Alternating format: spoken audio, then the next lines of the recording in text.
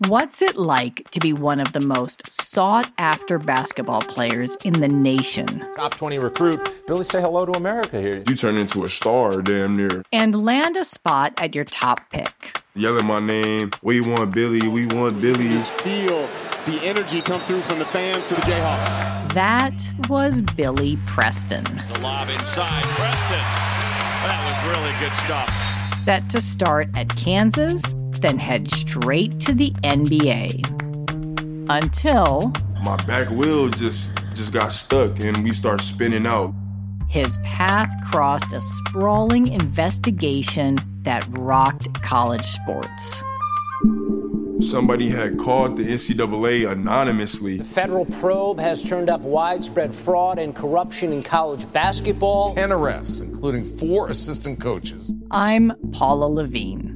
I've spent years on the reporting team that covered this complex federal case. Some of the best teams in college basketball and some of the biggest names in college basketball. But what did it change? Money's changing hands. What makes it illegal is when you get caught.